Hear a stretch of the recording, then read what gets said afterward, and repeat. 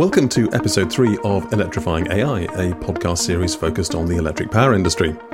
My name is Simon Hughes from SAS, and I will be your host today. And as in our previous episodes, I'm joined by our resident industry expert, Sal Gill. And hello, Sal. Greetings from the UK. Hey, Simon. And yes, it's still me. I was going to say, Sal, a bit of a change of appearance there. So I know you've just moved to Phoenix, Arizona. Were you getting too hot and that's why you've lost the beard?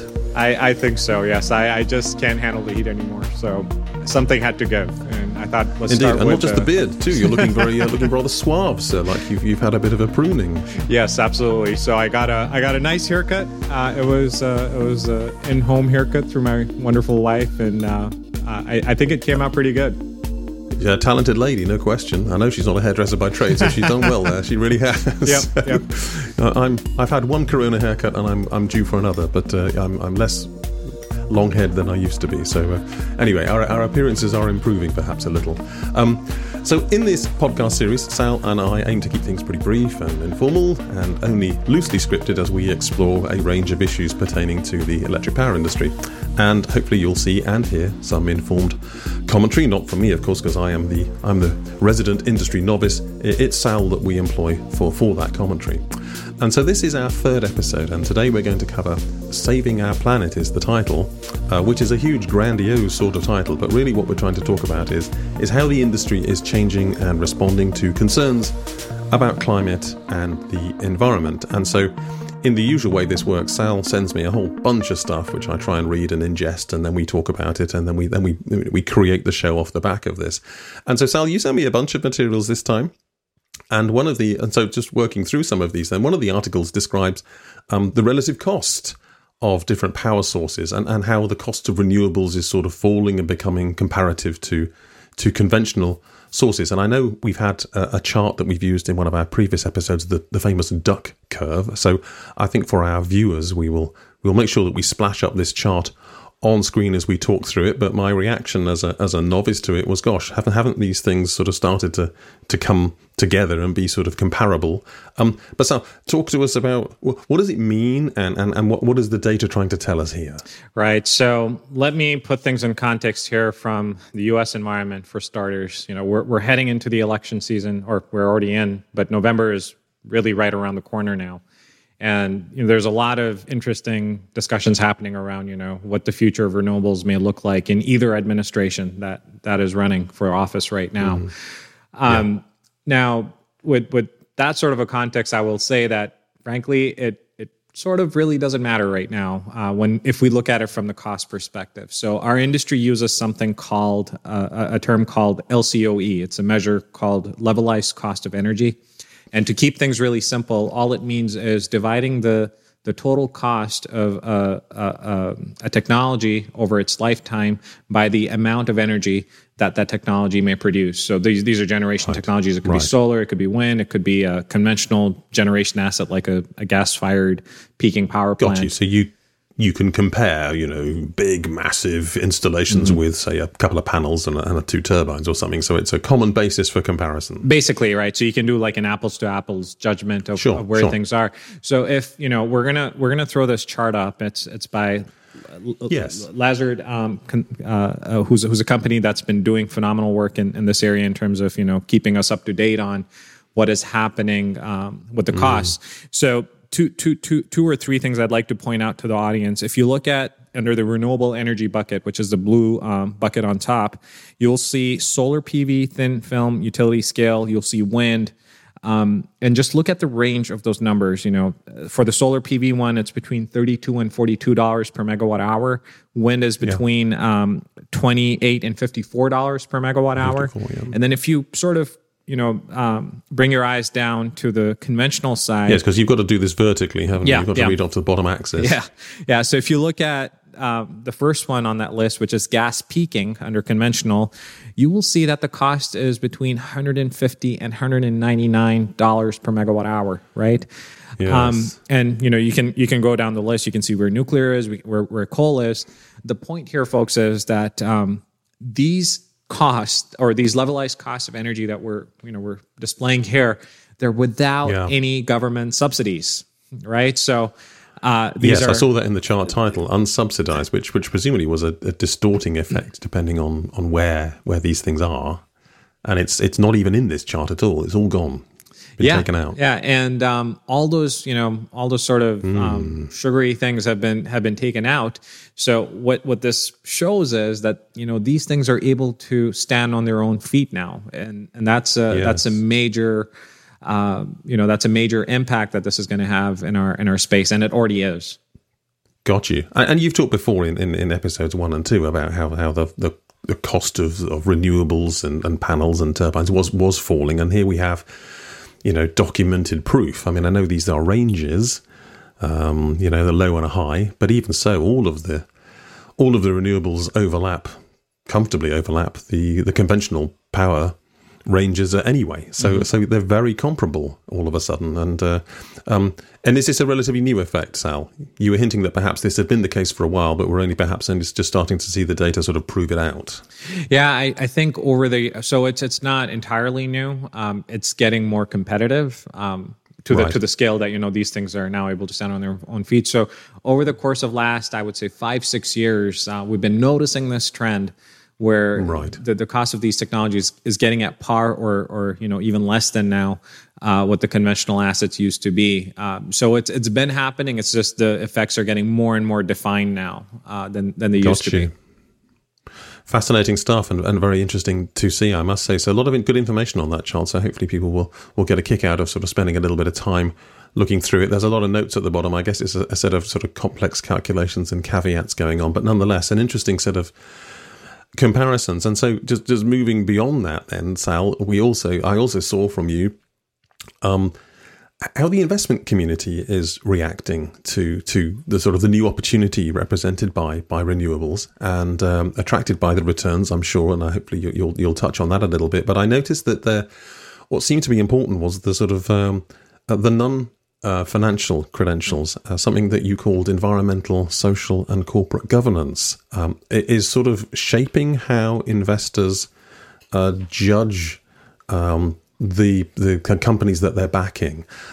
What's happening with investors and some big heavyweights getting involved as well? Mm-hmm. Let me start with BlackRock, right? So I don't need to define or share with people what BlackRock is. I think almost everybody knows what BlackRock is. So I think we all know they're huge. When a company like that goes ahead and makes commitments, right? That one speaks volumes. But then it also happens to be the largest shareholder in RWE, which is a major German firm in this space, yes. And then SSE, or Scottish and Southern Electric, in the UK and Ireland. Yes. So and these are both utilities that are also making heavy investments in renewable technologies.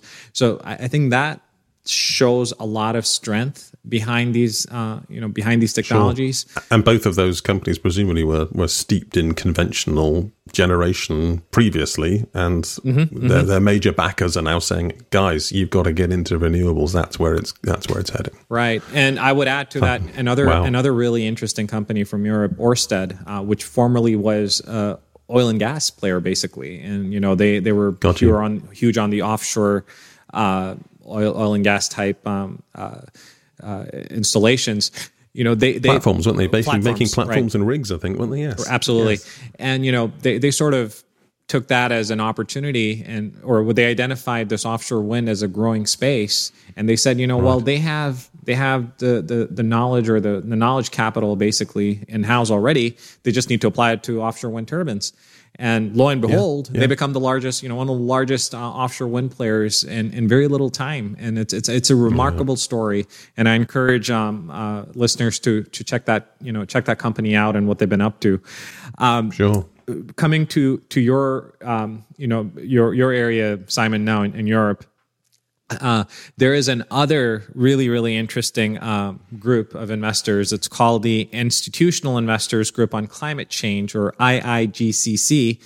And this is a European group of global pension funds and investment managers. They total over 1,200 members in 16 countries and control more than $40 trillion in assets. That's 33 million euros. Dear me. And these guys have drawn up a plan to basically achieve net zero or have cut carbon in their portfolios to net zero.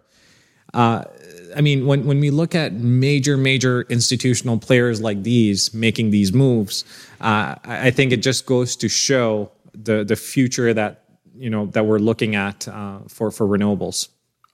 Indeed, and so you've got falling prices and increasing competitive parity, if you will, between the cost of these things and the revenues they bring in, and you've got these huge investment groups swinging behind renewables, and it does seem to me that that's accelerating adoption. And so a number of the things you've also sent me this week or this last few days does really speak to that whole sort of adoption piece and how it is ramping. I guess we've hinted at this in sort of a couple of previous episodes, but we thought we'd major on it in here given the focus of this episode. So the first one of these examples, Sal, is what's going on in the state of New York. Some really big, ambitious goals that they've set. I mean, we've heard from statements made by the likes of Microsoft and Volvo and Delta and Uber, but now we've got the state of New York making these big declarations and big ambitious goals about what they want to achieve in the future when it comes to renewables. Mm-hmm. Yeah, so New York is one of my favorite. They are the poster child. So if I were to pick my favorite list of geographical places around planet Earth, New York would be the top one that I would identify.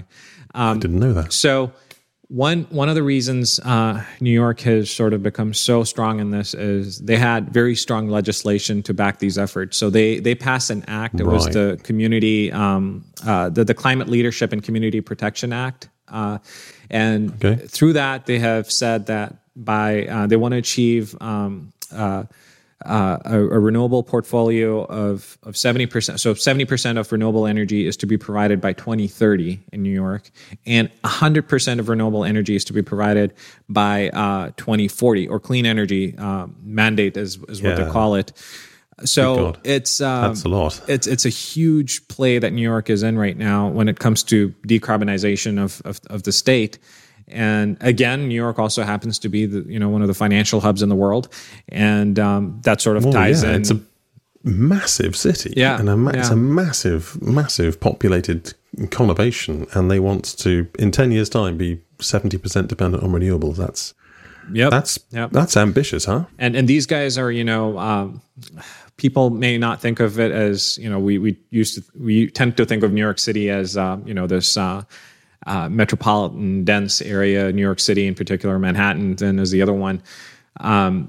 So New York also happens to have these, really interesting and nice reserves of offshore wind energy. It's interesting, yes. We talk about wind reserves now in coming, from an environment where the world always used to talk about oil reserves or, fossil fuel reserves.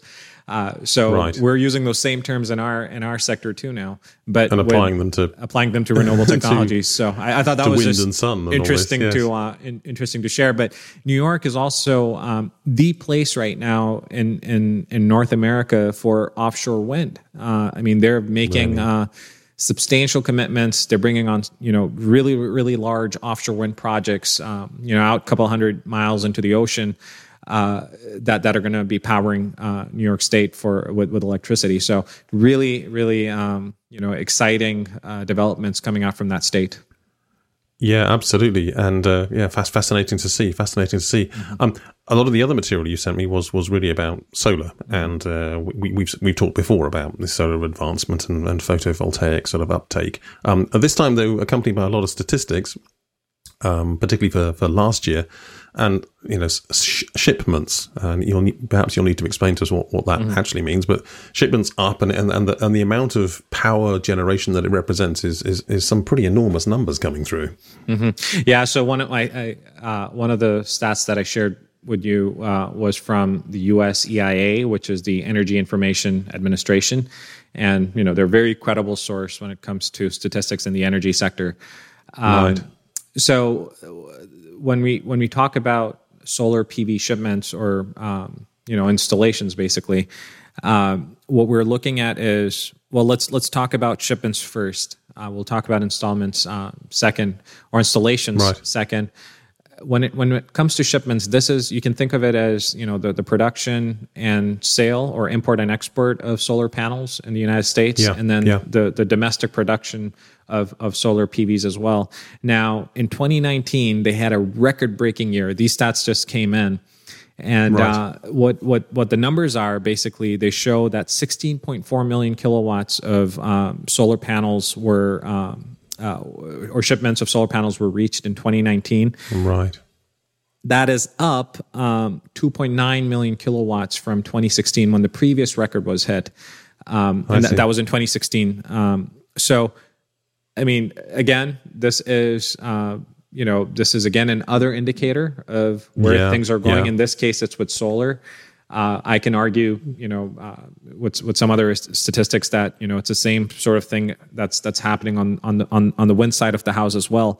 Now, so that's the shipment part, right? That tells us something about what the economy is in this space like. But let's look at this installation or consumption side of how solar or renewables in general are being utilized. So yes.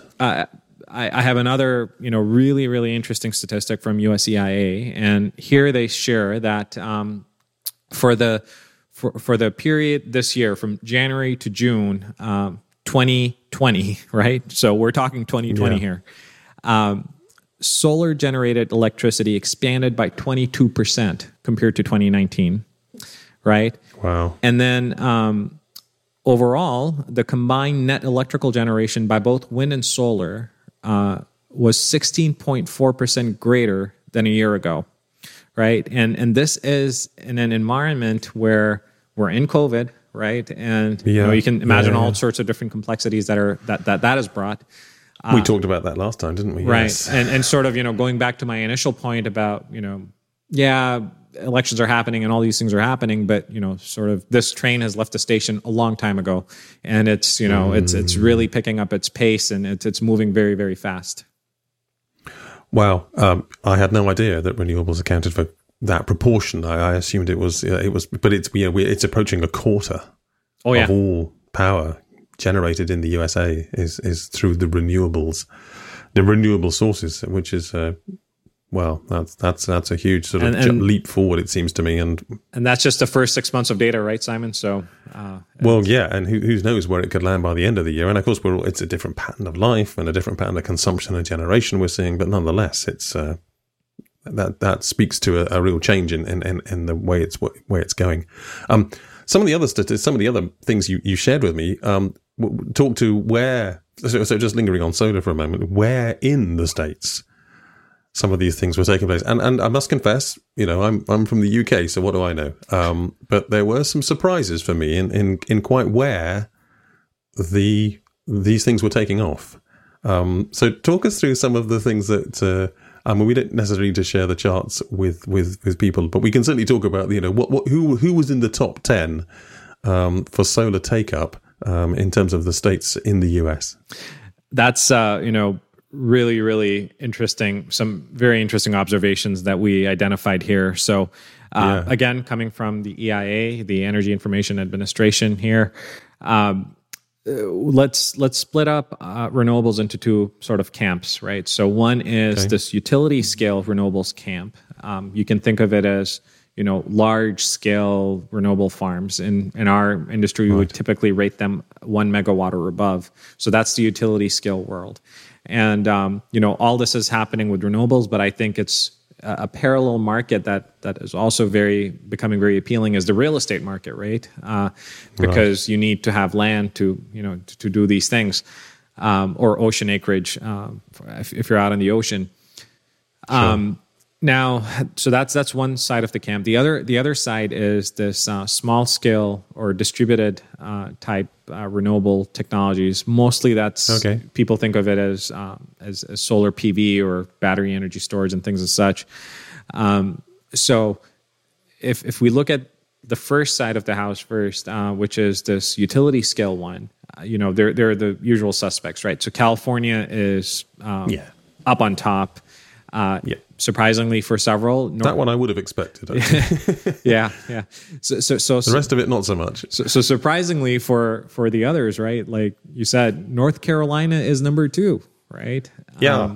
I didn't expect that one at all. And frankly, I live in Arizona and I see a lot of sun. In fact, it's shining like pretty brightly right now.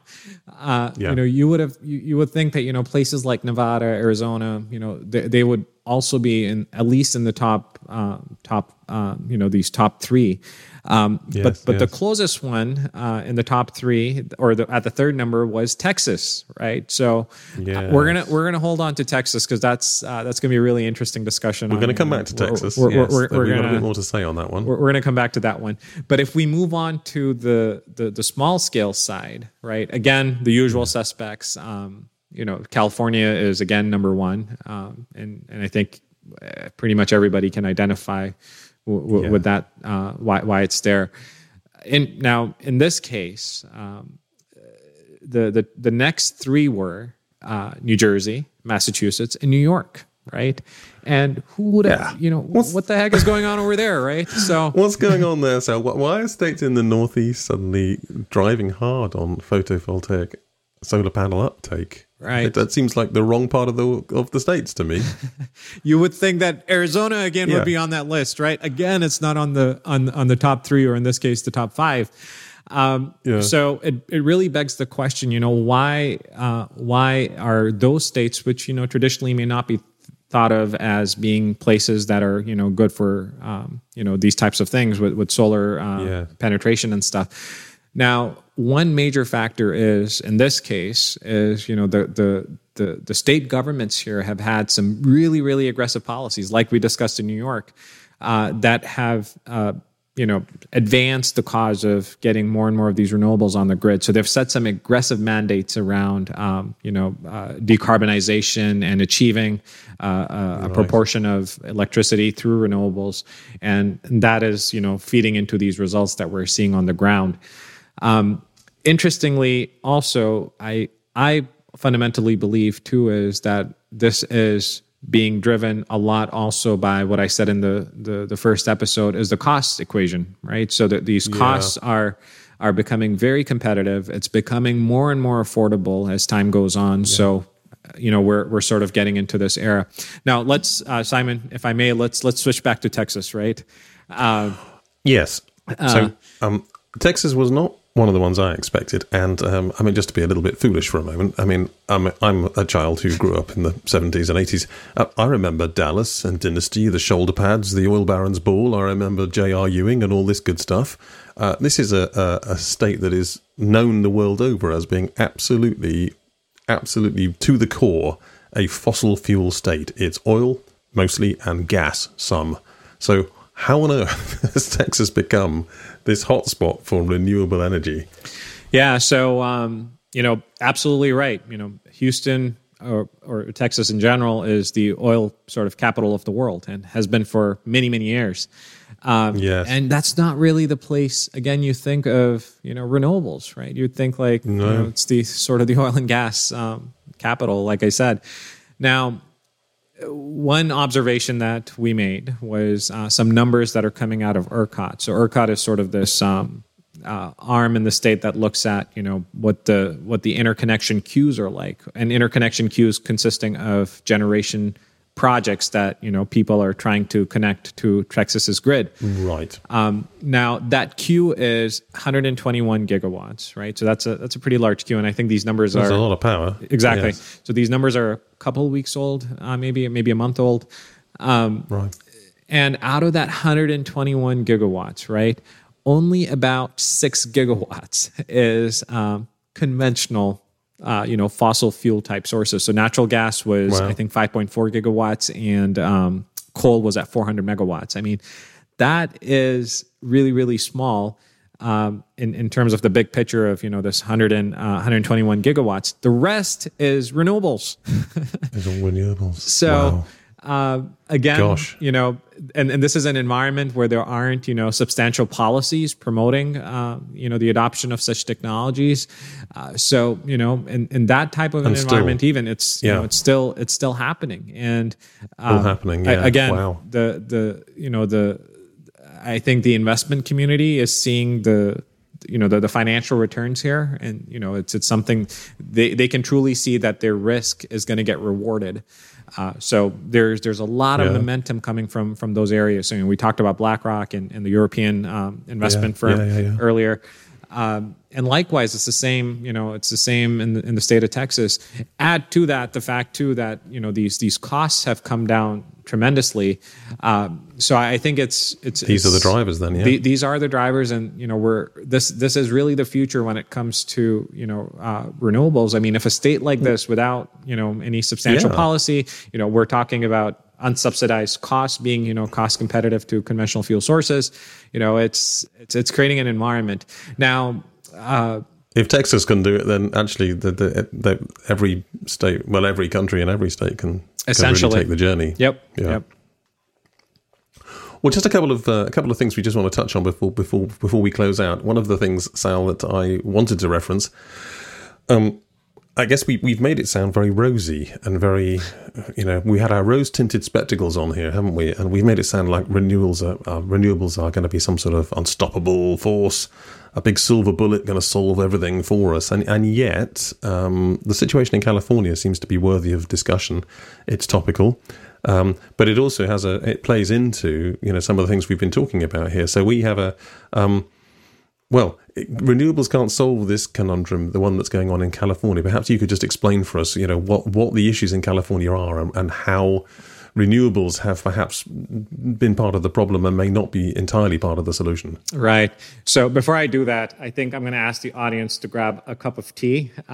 I, Simon, actually invested at some nice tea apparently it's from London. I don't know if anybody can see it here. Sir. It smells we're very glad that amazing, you did. And it's really, really good. So I just wanted to throw the plug in for this, some nice British tea. I have my cup of tea to hand, as I always do. We're on that too. So now back to California. What's a couple of weeks ago in California, we had the situation with rolling blackouts, and at the heart of it, without getting into too much detail, it's you get into these situations where you have to actually intentionally cause blackouts or cut power to customers because you don't have enough capacity in your system to provide, the electricity to your electricity consumers. California, like we noticed with those previous, discussions on, it's on the top, both on the utility scale as well as small scale when it comes to solar, and it's also very strong in renewables overall.